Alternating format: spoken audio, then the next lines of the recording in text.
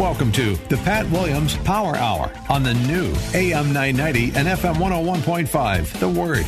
This is your hour when Orlando Magic's Senior Vice President Pat Williams sits down and speaks with authors who have written books on topics of interest and insight for listeners like you. And now, here's your host, Pat Williams.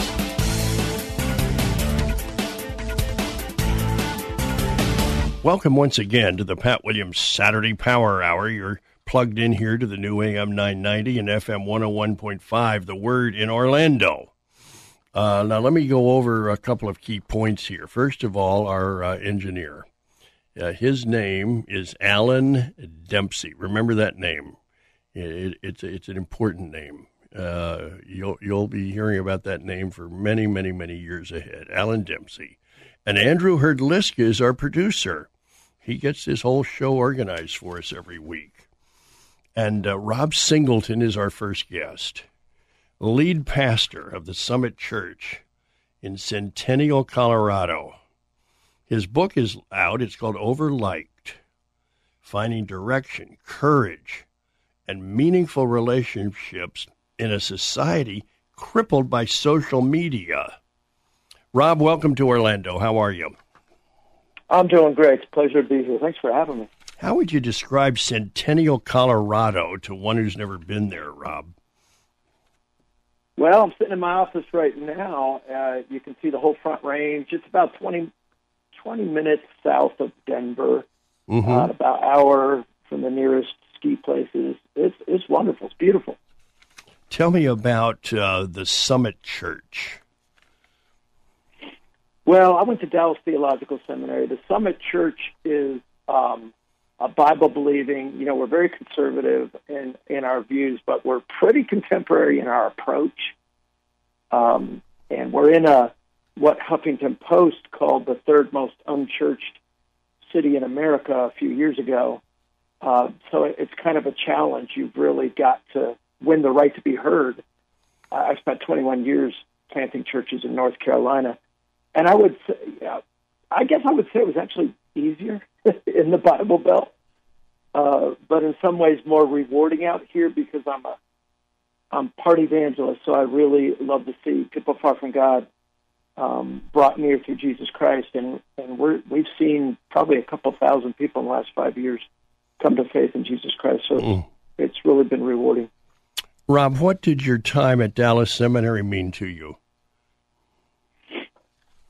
I went there because I was called into ministry when I was 16 and very, very close to the Lord. I went to this place called Word of Life Bible Institute up in Schoon Lake, New York, upstate New York, and all the teachers there that were so incredible seemed to come from this one place, and it was Dallas Theological Seminary. So I knew that I wanted to learn how to study the Word of God before I got into ministry. So to me, all my evidence pointed to that being the most biblically solid, probably the best seminary still on the planet. I still feel that way. It's a really, really strong Bible-believing seminary. So it gave me the tools. I'm already wired in a different way. I did Young Life while I was at Dallas Seminary, and so I learned how to really do incarnational ministry with everything that I was learning. So I didn't just go to school. I didn't want to graduate just be an egghead, just with a bunch of knowledge. So I did Young Life as an area director in North Dallas almost the whole time I was there. So it was a great, great equipping experience. Rob, you struck a bell. Word of Life.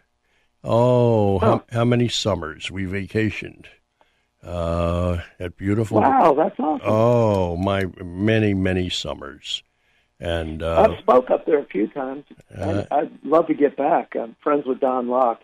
He went to Dallas Seminary as well. That's the guy who runs it now. Yes, and he's a good friend. His dad, the late Don Locke, was a dear friend.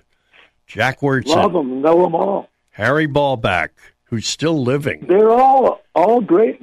All of them are, my family's close to all of them. Jack Wurtson stayed at our house growing up. That's my background. So you'd see our church and you would think, wow, that's a pretty conservative background, for how just how relevant and edgy. Here's the thing. I don't mess with the Word of God. I don't change that at all. In fact, we're in a series right now. We were calling The Untouchables, and we're dealing with some of the things that pastors won't preach about anymore. What does the Bible say about transgenderism, critical race theory, a lot of very, very tough subjects. And I think it's growing our church, far from shrinking. And I think people are looking around and going, won't anybody give me hard truth anymore?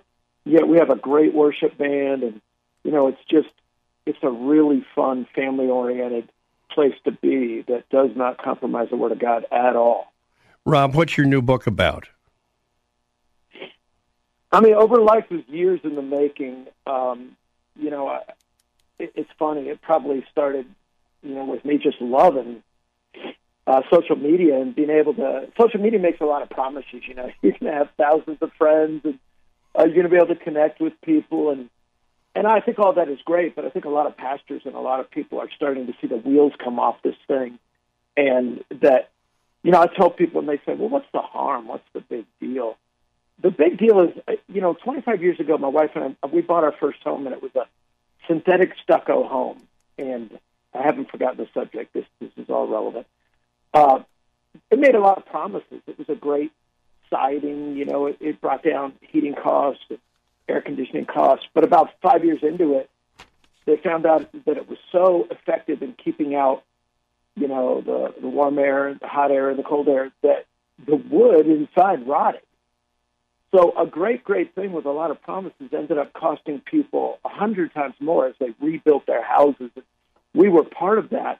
I think social media is a lot like that. It's made a lot of promises, and now that we're, 10, 15 years into it, just a few years into TikTok and things like that, we are definitely seeing the harm and the damage, because people are not just connecting, they're basically getting lost for 7-8 hours a day on these things, and giving their lives to it and starting to worship it and set up shrines. So the book is about, listen, I'm not anti-technology. I'm pro-authenticity.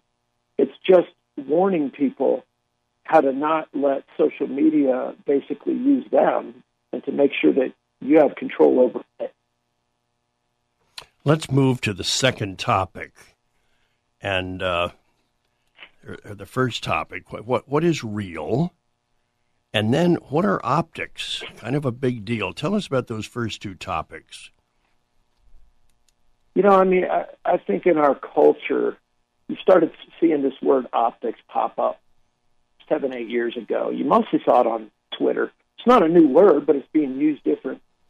And people began, somebody would tweet something that was maybe a little objectionable. It could be the truth, but people would immediately get on there and say, dude, you better be careful. You got to look at the optics of what you just said. And what they're saying when they react like that is that could cost you your job. That's not politically correct. Be careful. Friends will abandon you. And where that comes into what is real is one of the things, the dangers I'm beginning to see is people don't care so much about what is real and sharing the authentic side of them in social media. They care more about putting out the right optics that they think people want, so that they can garner a lot of likes and followers and almost set up a little Facebook worship center. So their optics are now not just what you authentically look like. It's what you manipulate or air filter or airbrush or whatever, or type out a bio of yourself that's not true, so that you can be whatever you think people want to be, so you don't just be popular. And since it's not real or authentic in a lot of people's cases, it's creating just a void and an emptiness that's really, really hurting people. Talk about optics and opposite day. What's that mean? Well, I get in the book I use, and it's a Christian book. It's funny. It's been really well received in the secular world, and I'm thankful for that. But as a Christian book, I use King David and King Saul. And optics and opposite day, or King Saul was like the poster child for narcissism. He wanted the people to like him so much. And without social media, you can look at him on how to do life wrong, and that David lived from the heart. And optics in opposite day means that it didn't matter that David was a little kid. That was bad optics to fight Goliath. It was bad optics, for God to really use him. And yet, God went opposite day on it. We used to play a game when I was a kid growing up, and it was kind of a put down silly thing. But somebody would say, "Oh man, you're the best athlete here if it's opposite day." My guest is Rob Singleton. He is in Centennial, Colorado. We got another segment with Rob. Stay with us here on the Pat Williams Saturday Power Hour. You're plugged into the new AM 990 and FM 101.5, The Word in Orlando. We'll be right back. More of the Pat Williams Hour in just a moment on the new AM 990 and FM 101.5, The Word. You're listening to the Pat Williams Power Hour on the new AM 990 and FM 101.5, The Word. Now, here's Pat. Rob Singleton is our guest, lead pastor of the Summit Church in Centennial, Colorado. His book is called Overliked, Finding Direction, Courage, and Meaningful Relationships in a Society Crippled by Social Media. Well, Rob, we've arrived at this topic, likes versus love. That's topic 4. What's that about? I mean, our culture has one word that we just kind of use for everything, love. I love my wife, but I may say I love my truck. I love that new restaurant. And we've got to make that word work. The Greek in the New Testament has a lot of different words for love. And likes versus love is just kind of separating through social media what you're getting versus what God created you to get. I mean, social media is getting you likes, but they're not even real. It's really mostly just a thumbs up or a bunch of smiley faces or little emojis. And what God wants you to have is deep, life-changing agape love. That's the most powerful love there is. That's the kind of love that made Jesus go to the cross for our sins. And I'm just trying to tell people, if you chase after shallow likes your whole life, you're going to get to the end of it and just feel like you wasted your life. So it really separates godly love with the world's likes. Talk to me about almost a superhero. I use a lot of things in the book about, that culture can relate to. And I'm talking about Avengers, and I'm talking about how our society just puts so much stock in money and popularity and things like that obviously aren't real. And the real superheroes in life are those that sacrifice. And it's really got a little bit to do with the chapter before on agape love. And so I just share a series of stories so that people will understand what that real deep love looks like in real life compared to, again, the shallow things we chase after, the billions of dollars people paid all over the world to see Avenger movies about people that are honestly not real, kind of shallow, that you'll never really know. And when you really stop and think about it, it's pretty much a time waster. I'm not saying it's bad to go to an Avengers movie, but to put your whole life into this shallow stuff, again, is starting to show cracks. Rob, there's a chapter called Real Love and Authentic Friendship, topic number 6. What are you writing there?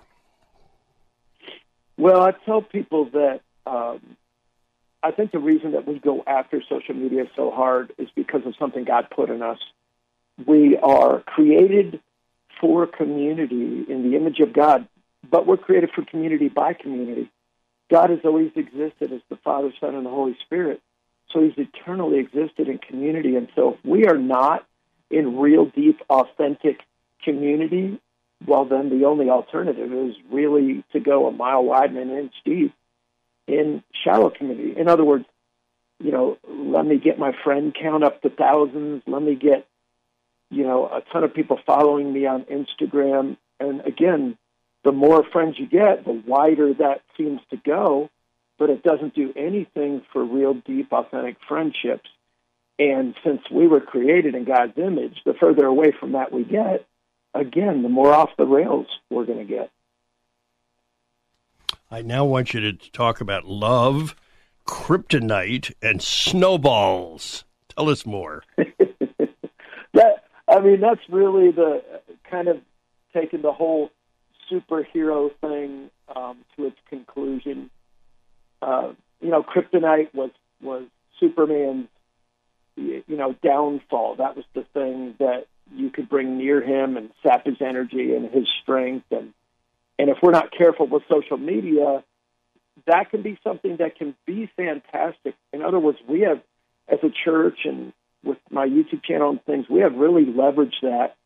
We now have many thousands, sometimes 10,000 people a week following us all over the world, learning the truths about God.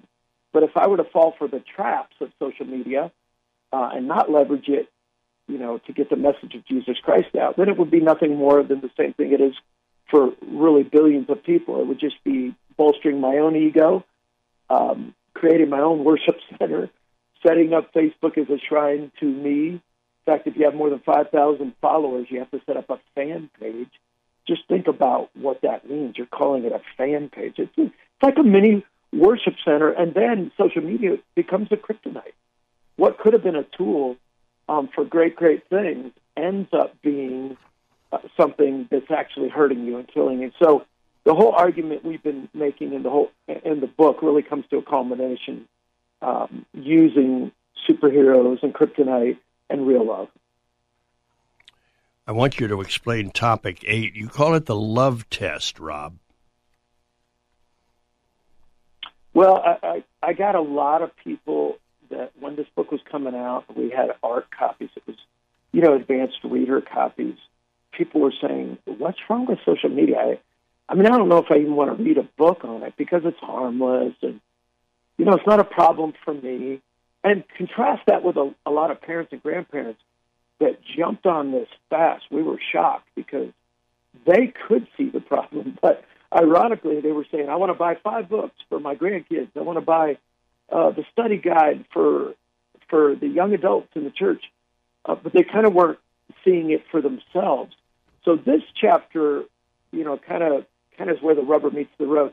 This is the chapter where if you've been reading and you've been thinking about how this would be good for everybody else, but you don't really think you have a problem, just take the love test and you'll find out. If you're going to be honest with yourself, if you don't pass that thing, then you need to go through this book. You need to go through the love reboot at the end and detox and get back on track. Now I want you to move to topic 9, love in the valleys and caves. What's up? Well, that's getting back to David and Saul. I've been tracking them in the whole book. And Saul's shallow approach to being a people pleaser. Remember why Saul got picked? He got picked as king because of all the shallow reasons because of optics. The only thing the Bible says is he was head and shoulders taller than anybody else and that he was handsome. So it was completely shallow. Really nothing is said about his character or his love for the Lord. But David was picked because he has a heart after God's own heart. And yet he had to spend more than a decade running and trusting God and living in caves and going through valleys. In fact, the most popular chapter in all the in all the Bible probably is Psalm 23. Yea, though I walk through the valley of the shadow of death. It talks about the fact that we all go through valleys, but how can you reemerge on the other side stronger? So God didn't call us to the valley. He called us through the valley. So valleys are used to make us stronger, but for some people, they never get out of them, and they make them weaker. So that takes the whole David and Saul story to a combination. And then we get to topic 10, superheroes and sacrifice. What are you writing here? As it ends, I'm getting to the sacrifices of David, and I'm getting to the fact that even the movies we love, even the Avengers, we know that what real love looks like. We know what the most powerful movies. It's funny, I looked at the top 100 movies of all time, and not a single one was a comedy. And as you look through there, many of them are like Braveheart or even The Passion of the Christ. We understand why that gets to people. It's because Jesus said, "Greater love hath no man than this, that he would lay down his life for a friend." So really, really deep love doesn't go after likes, doesn't go after shallow stuff, doesn't care so much about what people think. It loves your fellow man so much that you put them first. You know, the great commandment, love the Lord your God with all your heart, mind, soul, and strength, but your neighbor, too. That's the second part, as yourself. So how do you know? Part of the love test is, how do you know if your love is real? Well, it's really simple. What is your daily life about? You know, who are you spending time with? Are you spending time with the Lord and the Word of God and prayer? Or is most of your life about getting people to notice you? So, again, it's another one of those where the rubber meets the road, and it exposes that even the world in the movies, if they want to have a real game changer, a real moneymaker, a winner, then it's going to grab at your heart in sacrifice. They had a scene in Avengers where Black Widow and I think Hawk, or if I remember, I don't remember all the characters, I only saw it once, but one of them has to give their life that the other Avengers can live. It's like the most powerful scene in any Avengers movie, and I don't even know if they knew this. It's ripped off from the Bible, basically. It's, you know, one man would die that everyone else can live.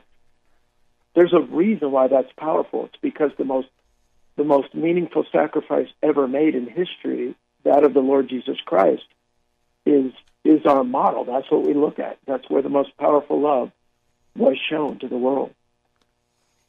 Rob, what do you want people to take from our discussion?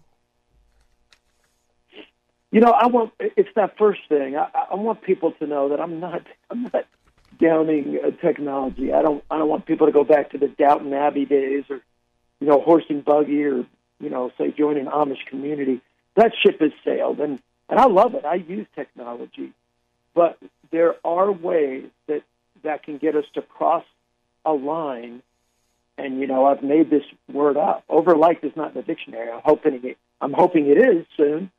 But when you cross that line to being overliked, you're not living the life that God calls you to live. You're not living the life He molded and purposed and shaped you to live. And that would be the greatest tragedy, to come to the end of your life and realize you lived it more like King Saul. You tried your best just to get people to like you, when there was a far better life that God had, which is trying to glorify Him and trying to live the journey and the purpose that He made you to live. I want you to go back, Rob, to our early discussion about your time at Dallas Seminary. Who were the professors there that most impacted you to this day? You know, one of them that came in and used to guest speak a lot. Our Young Life Club grew from 9 kids to 400 in about a year and a half. And so I got to speak as a 25-year-old at the National Young Life Conference. And I was just shocked. I didn't really know what to say. But there was this guy who was going to speak with me, Tony Evans. Oh. And he had an incredible impact on me. It's funny because I've got a conference coming up in about a month where I was told that I'll be speaking with him again. So it's been 30 years, and I thought, I wonder if he even remembers that. But he had a tremendous influence. Chuck Swindoll, it was the first year that he was there. He's come and gone. I used to go to his church in California. Tremendous.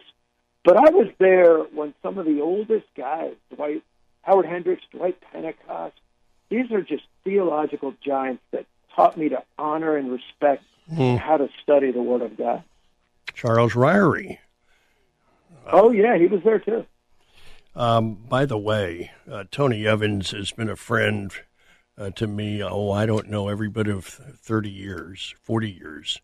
And if you miss everything else, Rob, the Tony Evans Study Bible is out now. It's available. And there are study Bibles, and they're good. But there's only one Tony Evans study Bible. Oh, it's an absolute. How long has that been out? A couple of years. Not I did super. not know that. The Tony Evans study Bible is off, and he also has a whole other book. The Tony Evans commentaries. It's just Tony Evans at his best. So I'm delighted to hear that story, Rob. That's fascinating. And I'm so I doubt he would remember, but it had a big influence on me, and maybe I'll try to remind him in October. Well, and greet him for me as well. So, Will do. Rob, great to talk to you. I wish you nothing but the best. Thanks for being with me. Rob Singleton, author of Overliked. Folks, don't hesitate in getting your COVID shots. Mayor Jerry Demings is just pleading with our community to get the shots. They're free. They're effective. Doesn't hurt. You've had shots all your life. And it just helps protect Central Florida. And we need to pay attention to that. Well, folks, we got more here on the Pat Williams Saturday Power Hour. Stay with us here on the new AM 990 and FM 101.5, The Word in Orlando. We'll be right back. More of the Pat Williams Hour in just a moment on the new AM 990 and FM 101.5, The Word. You're listening to the Pat Williams Power Hour on the new AM 990 and FM 101.5, The Word. Now, here's Pat. Rob Singleton, our guest in that first segment, talking about his book, Overliked. Chris Gherz joins us. He's in St. Paul, Minnesota, professor of history at Bethel University. His book is out, Charles Lindbergh, A Religious Biography of America's Most Infamous Pilot. Chris, welcome to Orlando. I'm excited about talking to you about this book. Oh, thanks, Pat. Me too. What's the background on the book? Why did you write it? What's the story here? Yeah, no, I'd always wanted to write a biography, and I was trying to find a topic, and an editor said to me, Chris, you're Swedish, you're Minnesotan, you're tall, you should take a shot at writing about Charles Lindbergh. So I started reading up on him, and this is for a series of religious biographies. And Charles Lindbergh was not very conventionally religious, not a Christian, distrusted churches, but especially the second half of his life was really interested in spirituality and divinity and what lies beyond. And so it turned into kind of an interesting story to write. You open the book with a chapter simply called Ancestors. What are you writing here? Yeah, Lindbergh makes a lot of family history, so I thought I should start with a little bit about where the Lindberghs came from in Minnesota, and then he also has Michigan family. And so it's a diverse group. One of his great-great-grandfathers was actually a preacher in Michigan with the Disciples of Christ. But otherwise, not a lot of spiritual background. His mother was a chemist, a science teacher. His dad was the son of a Swedish immigrant and a lawyer and a U.S. congressman for about 10 years. And so he grew up not really going to church, but with very intellectually curious people. And so one thing I write about later is like the library, the books that were around him growing up. But I just thought it was important to understand where he was coming from, and especially for my sake. I'm the descendant of Swedish immigrants to Minnesota, so I especially connected with telling that part of the story. Then you get to the second topic, a boyhood on and beyond the upper Mississippi. Yeah, so in Minnesota we like to claim Charles Lindbergh, or sometimes we like to claim him. He spent most of his time growing up in a little town called Little Falls on the Mississippi River, kind of in central Minnesota. But because his dad was a congressman, he would spend part of the year in Washington, and then in between Minnesota and D.C., he would visit his family in Detroit, Michigan. So that was just explaining a little bit of that, kind of a little bit of a chaotic childhood, moving back and forth, but an interesting one with U.S. congressman as a father. He had an uncle who was a dental surgeon. And then especially his upbringing in Minnesota was what I was trying to get at. Now, the winged gospel, topic 3. Yeah, I don't know how you think about air travel, Pat. I tend to just find it something you have to endure. It's not especially exciting. I've I've flown across oceans a few times, and it's just something I struggle to sleep through. But in the 19 teens and 20s, aviation was new and exciting, and some historians say it was almost like a kind of religion. Like it literally brought people closer to God. It lifted them towards the heavens. But also, I think people had this expectation that flying would fix some of humanity's problems, like it would create peace and prosperity. And so when Charles Lindbergh decides he wants to become a pilot in the 1920s after he flunks out of college, that's kind of what he's tapping into. There's a lot of religious language that goes with flying, even though he's not especially religious himself. So that chapter is kind of set up then what comes next, which is his most famous flight to Paris in 1927. Tell us about the New Christ. Yeah. So Charles Lindbergh flies from Long Island, New York, to Paris in May of 1927. So this is a contest that had been open for a while. No one had ever made a solo flight across the Atlantic Ocean. Not long before that, a couple of French pilots had disappeared trying to fly the other direction. But he does it, and he lands in Paris one night, and 150,000 people are there at the airport to greet him. And one of them is an American living in Paris, an editor named Harry Crosby, and he writes that Lindbergh is the new Christ, and the spirit of St. Louis is the new cross. And so that chapter is not so much about the flight, it's more about why were people so amazed by Lindbergh, and why did they use religious language to describe him. So I talk about how Christians respond to him, and then how other people respond.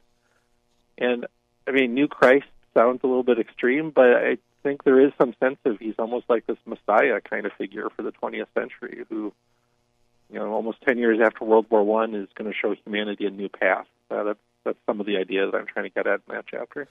Well, I'll just tell you this story. Growing up, my mother was 13 when he made that flight, living in the Philadelphia area, and she was besotted with Lindbergh.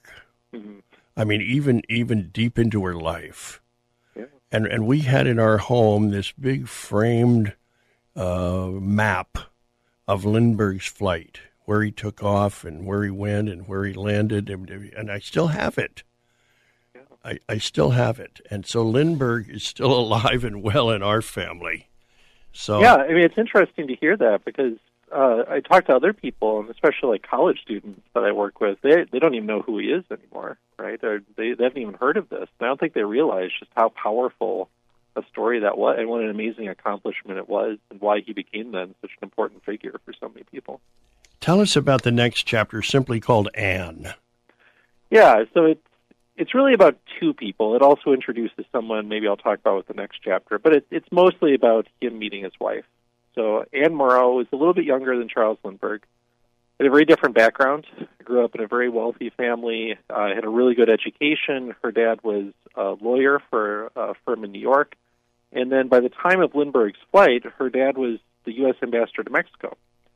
And so Lindbergh took a lot of tours after the flight. He toured the United States, but then he took tours of Latin America to promote aviation. And so Dwight Morrow, the ambassador, invited him to spend Christmas at the embassy in Mexico City, and he met Anne Morrow, the daughter of the ambassador.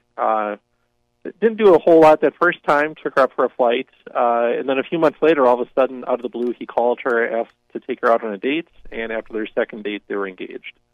And so that's the chapter where I tell the story of them meeting, getting married. And she becomes a really important influence for him, and she's almost kind of like the second figure of the book. And in some ways, like her story is kind of a contrast to his story as I go on. And she was a wonderful writer, wasn't she? Terrific writer. Yeah, she's, like early on, she's very insecure. She's not sure what she's going to do, but she starts writing about aviation. She writes about the tours that they take together. She writes novels. And then in the 1950s, she writes a really great book that I might talk about later that's kind of a reflection on spirituality called Gift from the Sea. Topic 6. It's a quote, "A cruel god of chance." Tell us about that. If people know anything about Lindbergh besides the flight, it's probably the 1932, his firstborn son, Charles Jr., was kidnapped from their home in New Jersey and later found dead, and probably was killed right away. So this is the crime of the century at the time, and there was already a lot of press interest in the Lindberghs, and this just amplifies it. And so part of the chapter is about that story. This is not really a book focused on the kidnapping. There are lots of other good books about the Lindbergh kidnapping. It's more about, as best we know, like how Anne and Charles made sense of that and how they grieved. And it's interesting. Charles doesn't say a whole lot about that. And at one point, he tells his wife, it's a matter of chance, right? You can't control it. There's no meaning. There's no purpose to it. But she really struggles with that. She believes in God. She has a hard time accepting that suffering could just be random. And so by the end of the chapter, he sounds a little bit different. He even is starting to think that maybe there's something beyond death. Maybe there is purpose and things aren't just random and chaotic. And so as much as I'm going to write about the kidnapping, that's the chapter where I try to tell that story and what it meant for them. But in the end, after the kidnapping trial, they decide to flee to Europe because they're so overwhelmed by the press coverage. And that's kind of where we leave off that chapter. Did they have more children? They did. Actually, one of their other sons, John, just died this summer. He was, I think, in his late 80s. So ultimately, after Charles Jr., they had 6 more children. In fact, their second child was kind of born in the middle of this. I think Anne delivered not all that long after they found the body of Charles Jr. So the last of their children was born in 1945, Reeve Lindbergh, who's a writer who lives in New England. She's still around. So let me see if my math is right. 7, counting the kid that was kidnapped, 7 children? Yep. And I probably won't get all the dates right, but that's fascinating. I think 2 daughters, 4 sons, so between 1931 and 1945 is when they have their kids. And how many are still living? I think half of them. So John just died. Of course, Charles Jr. had died. Their first daughter, Anne, died not too long ago, but kind of late 20th century, I think. And I think the other 3 are still alive. You do a chapter called The Happiest Years. What are you writing there? Yeah, so because they're so overwhelmed by press coverage, and I think they're legitimately worried for this new son who had just been born, John. They wanted to have a somewhat normal childhood. But all of a sudden, right at the end of 1936, they get on a boat and go to England. And they flee, and they spend almost 3 years essentially in exile. They live in England first, and then they move to the coast of France at the very end of their time there. And it's an interesting time. I don't think we know a lot about it, most of us, but it's a time when they do a lot of things. This is when Charles starts reading really widely. They visit a World Religions Congress in India in 1937. And this is also a time where they continue to get to know a French scientist named Alexis Carrel, who they had met back in 1930 and 31. And he's a huge influence on Charles Lindbergh starting to become interested in Eastern religions, supernatural phenomena, asking what's beyond what science can tell us. They had actually done scientific research together, but Alexis Carrel was actually a Catholic mystic and was really interested in questions about the existence of God and miracles and the supernatural. And so Charles Lindbergh starts picking up on some of that while he's in Europe, talking to the Carrels. So it's a chapter I probably knew the least about when I started writing, right? Because they're really trying to hide. They're trying to get some privacy. But it kind of sets up what comes next, because Europe in the mid to late 1930s is on the verge of war, and Charles Lindbergh gets roped into that pretty quickly. Chris Gherz is our guest. He's in St. Paul, Minnesota, professor of history at Bethel University. His book is out, Charles Lindbergh, A Religious Biography of America's Most Infamous Pilot. Well, we've gotten to that 8th topic, Chris. The Nazi theology. That's a quote. Tell us more. Yep. Tell us more. Yeah, so this is maybe where the infamous part, and I didn't pick the title, but my publisher, I think, wanted to make clear this is not just a story of heroism. There's some dark stuff here, too. So in 1936, the U.S. government asked Charles Lindbergh to, while he's in Europe, to start looking in on different European air forces. And so he goes to the Soviet Union at one point and looks at the Red Air Force, the French, but most famously, he pays a few visits to Nazi Germany to study the Luftwaffe. Goes to the Berlin Olympics, gets to know Hermann Goering a little bit, and this is really troubling to some of his friends. And one of them even writes later, or it was his published diary, saying that Lindbergh was seduced by the Nazi theology. So this is controversial, right? What were Lindbergh's thoughts? He claimed he wasn't a sympathizer with Nazism, but he certainly admired parts of what Hitler was doing. We might talk about anti-Semitism a little bit later. But this is where I try to think about why was Hitler then drawn to Nazi Germany? What was it about that? And he really wrestles with his feelings about the place of Jews in modern society. He has Jewish friends, but he also has some less than kind things to say about the Jewish people. And so by the end of that chapter, he decides to come back to the United States. And he does that not so much because he's trying to avoid the war itself, but he wants to come back and convince Americans not to get involved in a European war. My guest is Chris Gherz. We're talking about his book, Charles Lindbergh. This is the Pat Williams Saturday Power Hour. It's the new AM 990 and FM 101.5, The Word in Orlando. More with Chris talking about Charles Lindbergh right after this. More of the Pat Williams Hour in just a moment on the new AM 990 and FM 101.5, The Word. You're listening to the Pat Williams Power Hour on the new AM 990 and FM 101.5, The Word. Now, here's Pat. Chris Gherz is the author of Charles Lindbergh. That's the new book. Chris is with us. We've arrived at topic number 9, Chris. It's called America First. What's going on now with Lindbergh? Sure. So by the spring of 1939, the Lindberghs have come back to the United States after being in Europe for a few years, and he quickly gets involved in this big debate about whether the United States should join World War II, which starts in September. Most Americans probably don't want to be involved in World War II at that point, really. They have bad memories of World War I. They don't see that it involves them. And Lindbergh speaks to this. He gives radio addresses. He writes articles. And by 1940, he's part of a new movement called the America First Committee, which is a group of lots of different kinds of people who, for lots of reasons, want to keep the U.S. out of World War II. And Lindbergh becomes one of the primary spokesmen for that committee and gives speeches at places like Madison Square Garden and the Hollywood Bowl. But also he comes back to his home state and speaks in Minneapolis about this. And so most of that chapter is about that debate. And this is where Lindbergh and Franklin D. Roosevelt develop a really contentious relationship. And ultimately, this is where Lindbergh, again, becomes a very controversial figure. I mean, there were a strong argument in 1939, 1940 about the U.S. not getting involved in World War II.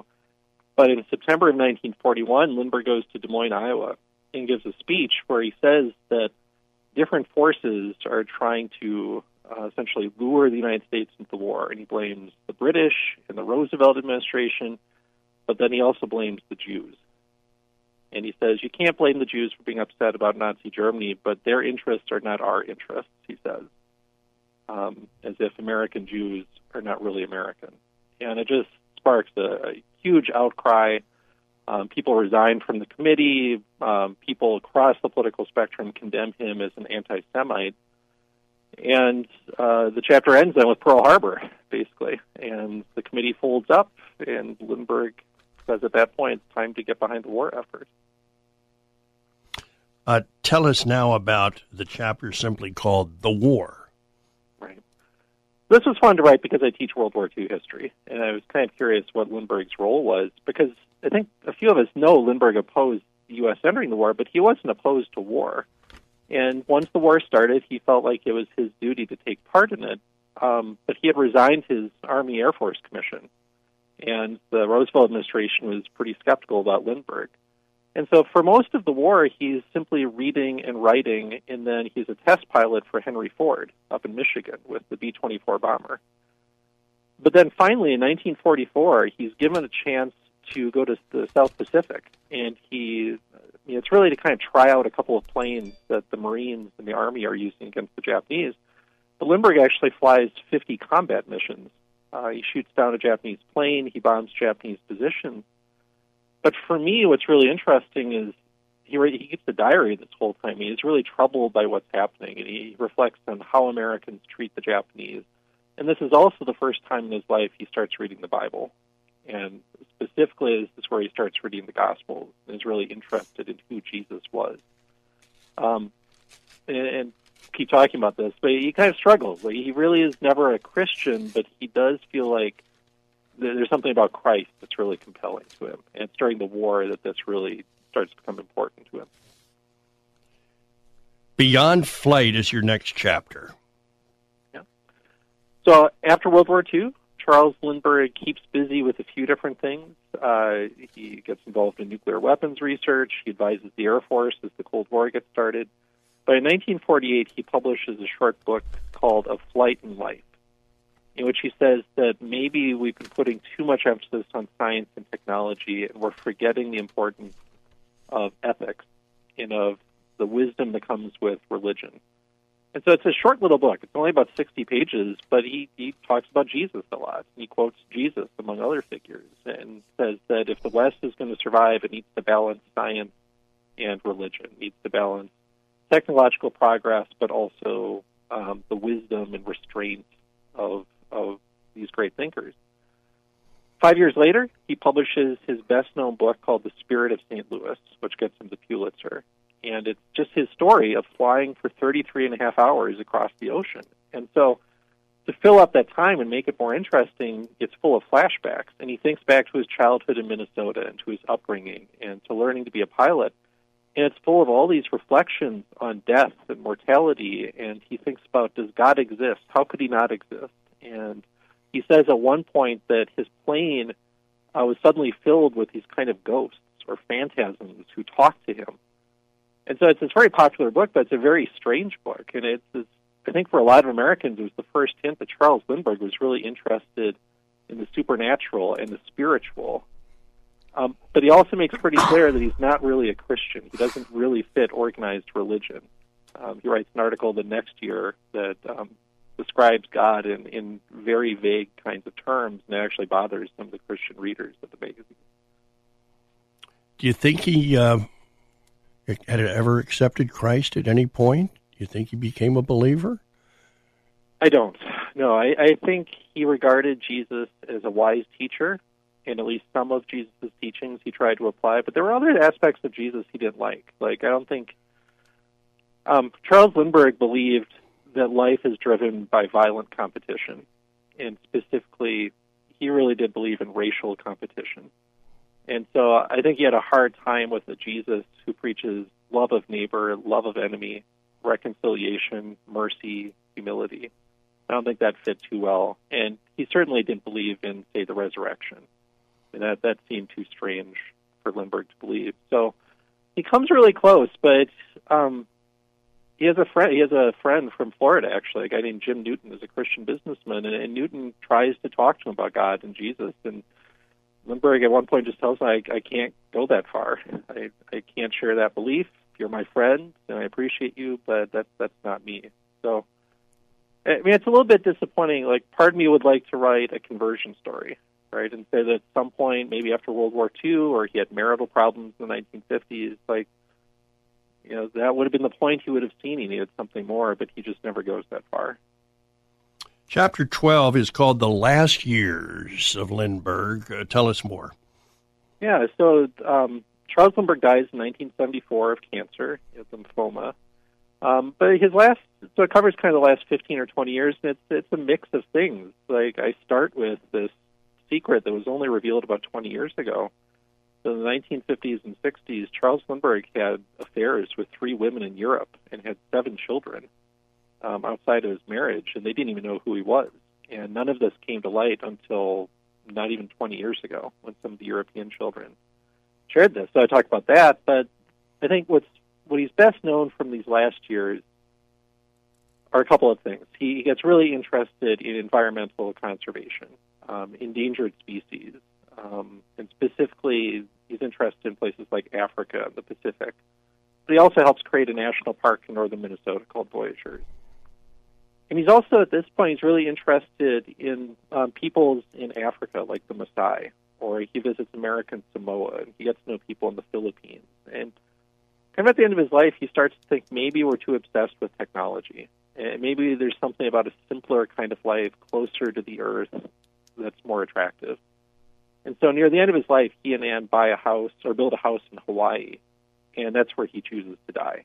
And flies there once he knows that there's no hope, and that's where he's buried to this day. And then your last chapter, and we've got about a minute here, Chris. Sure. Your last chapter is simply called Of Death and Afterlife. Yeah, so it partly tells the story of his last days. He planned his own funeral, and it's kind of a mix of there's some Christian aspects to it, but there are other religions there, and he puts the words of Psalm 139 on his tombstone, kind of alluding to the idea that God is everywhere with us, even in the air and in the ocean. But it's also the chapters about how people debate who Charles Lindbergh was. And one person I was really privileged to get to know is his daughter, Reeve. And she especially helped me both wrestle with the really controversial part of his father's life and the unsavory parts of it, but also to see the kind of spiritual curiosity he had and to try to do justice to that. So that's where we leave things off in that last chapter. Chris Gherz has written quite a book, Charles Lindbergh, A Religious Biography of America's Most Infamous Pilot. Well, folks, thanks for joining us here on the Pat Williams Saturday Power Hour. We gather like this every weekend on the new AM 990 and FM 101.5, The Word in Orlando, and we're always so pleased when you join us. Have a wonderful week ahead, and except I have just misplaced one thing. We've got to do a 1-minute wrap-up.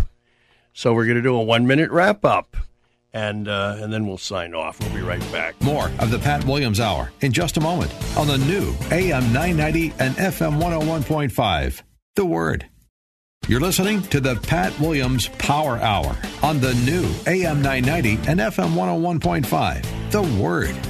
Now, here's Pat. I just want to remind you folks here on the Pat Williams Saturday Power Hour that my latest book is out. It's called Revolutionary Leadership, and we look at 25 leaders who were so critical during the Revolutionary War period, helping these 13 little colonies win a war against Great Britain that they had no business winning. Great Britain had better everything.